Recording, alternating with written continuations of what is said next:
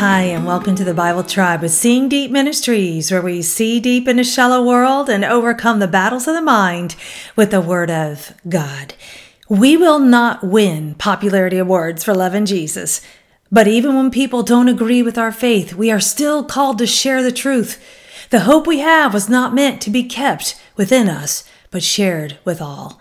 We're reading today in the book of Acts, chapters 23 through 24, and the verse of the day is Acts 24, verses 14 and 15.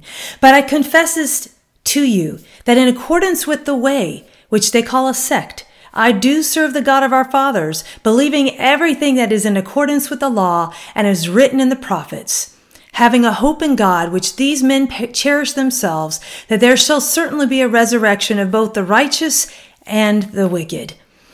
In context, Paul has been through it, y'all. He appeared before the council in chapter 23, dealt with a conspiracy to kill him, and now in chapter 24, the high priest Ananias came down with some elders and an attorney named Tertullus, and they brought charges against Paul to the governor. Paul did not apologize for his faith, but proclaimed that, without a doubt, his witness was true. I hate court, y'all. Some of the most stressful days of my life were spent there. Paul's response is incredible in the face of such accusations. He eloquently addresses the governor, stating that the opposition cannot prove their slander.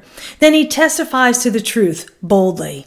What a challenge this is to us in our time. Paul did not bat an eye, but boldly witnessed to the truth. This is what the world needs to see in us as well. I chose the keyword believing, which is the Greek word pisteuo. It means to have faith, to entrust, to commit. Believing in God is not just an internal faith. If we believe, we are also called to be God's witnesses. Thought of the day. The hope we have was meant to be shared. Application. How are you sharing God's truth with others? We were once in bondage too, and the truth set us free. Be a bold witness for God. He gave his all for us. May we give our all to him. Go with God and his precious word, friends. Tune in tomorrow as we head back into the book of 2 John.